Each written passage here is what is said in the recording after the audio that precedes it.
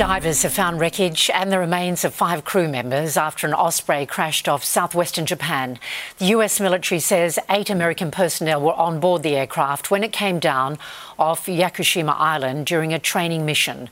1 man was found on the day of the crash. The team is still working to recover the bodies of 2 others.